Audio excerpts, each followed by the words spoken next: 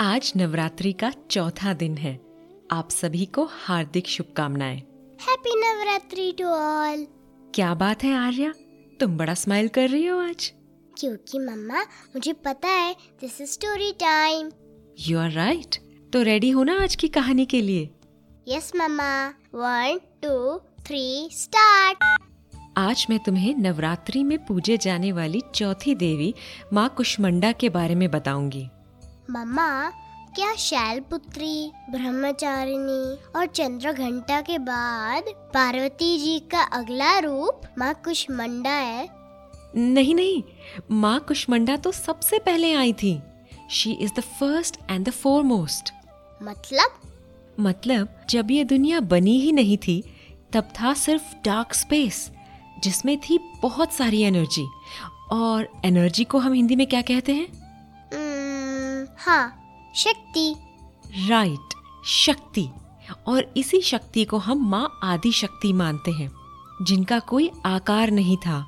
थी तो सिर्फ एक ज्योति, जिस ज्योति से माँ कुष्मांडा की उत्पत्ति हुई।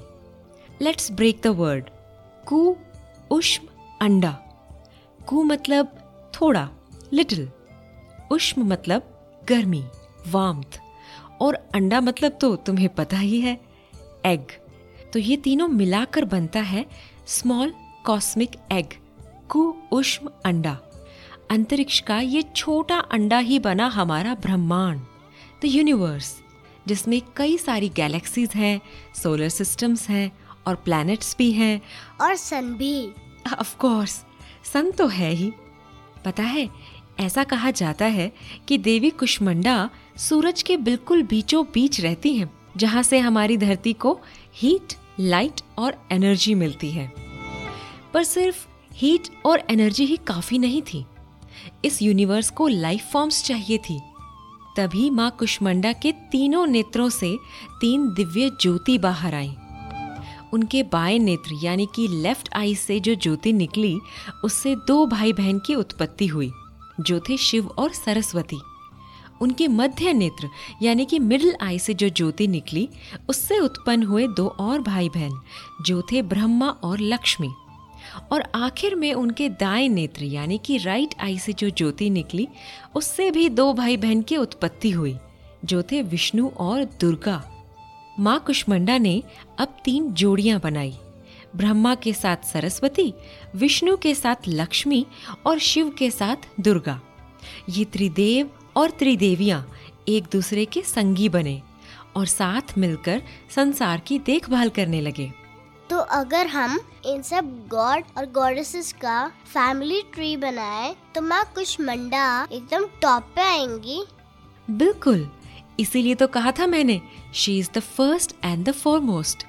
वो परम निर्माता हैं, अल्टीमेट क्रिएटर। माँ कुष्मांडा के 8 हाथ हैं, जिनमें वो कमंडल, धनुष, बाण, कमल का फूल, चक्र, गदा, जपमाला और एक अमृत कलश पकड़े रखती हैं। और उनका वाहन एक शेर है। नवरात्रि के चौथे दिन में माँ कुष्मांडा की पूजा करने से उनके भक्तों का रोग और शोक दूर होता है। लंबे जीवन के साथ साथ उन्हें सुख, समृद्धि और उन्नति मिलती है। तो बोलो, माँ कुष्मांडा की जय। तो आज के लिए बस इतना ही। कल मैं तुम्हें और तुम्हारे दोस्तों को माँ दुर्गा के एक और रूप की कहानी सुनाएंगे। करेक्ट। तो सुनना मत भूलना, ओनली ऑन स्टोरी टोकरी।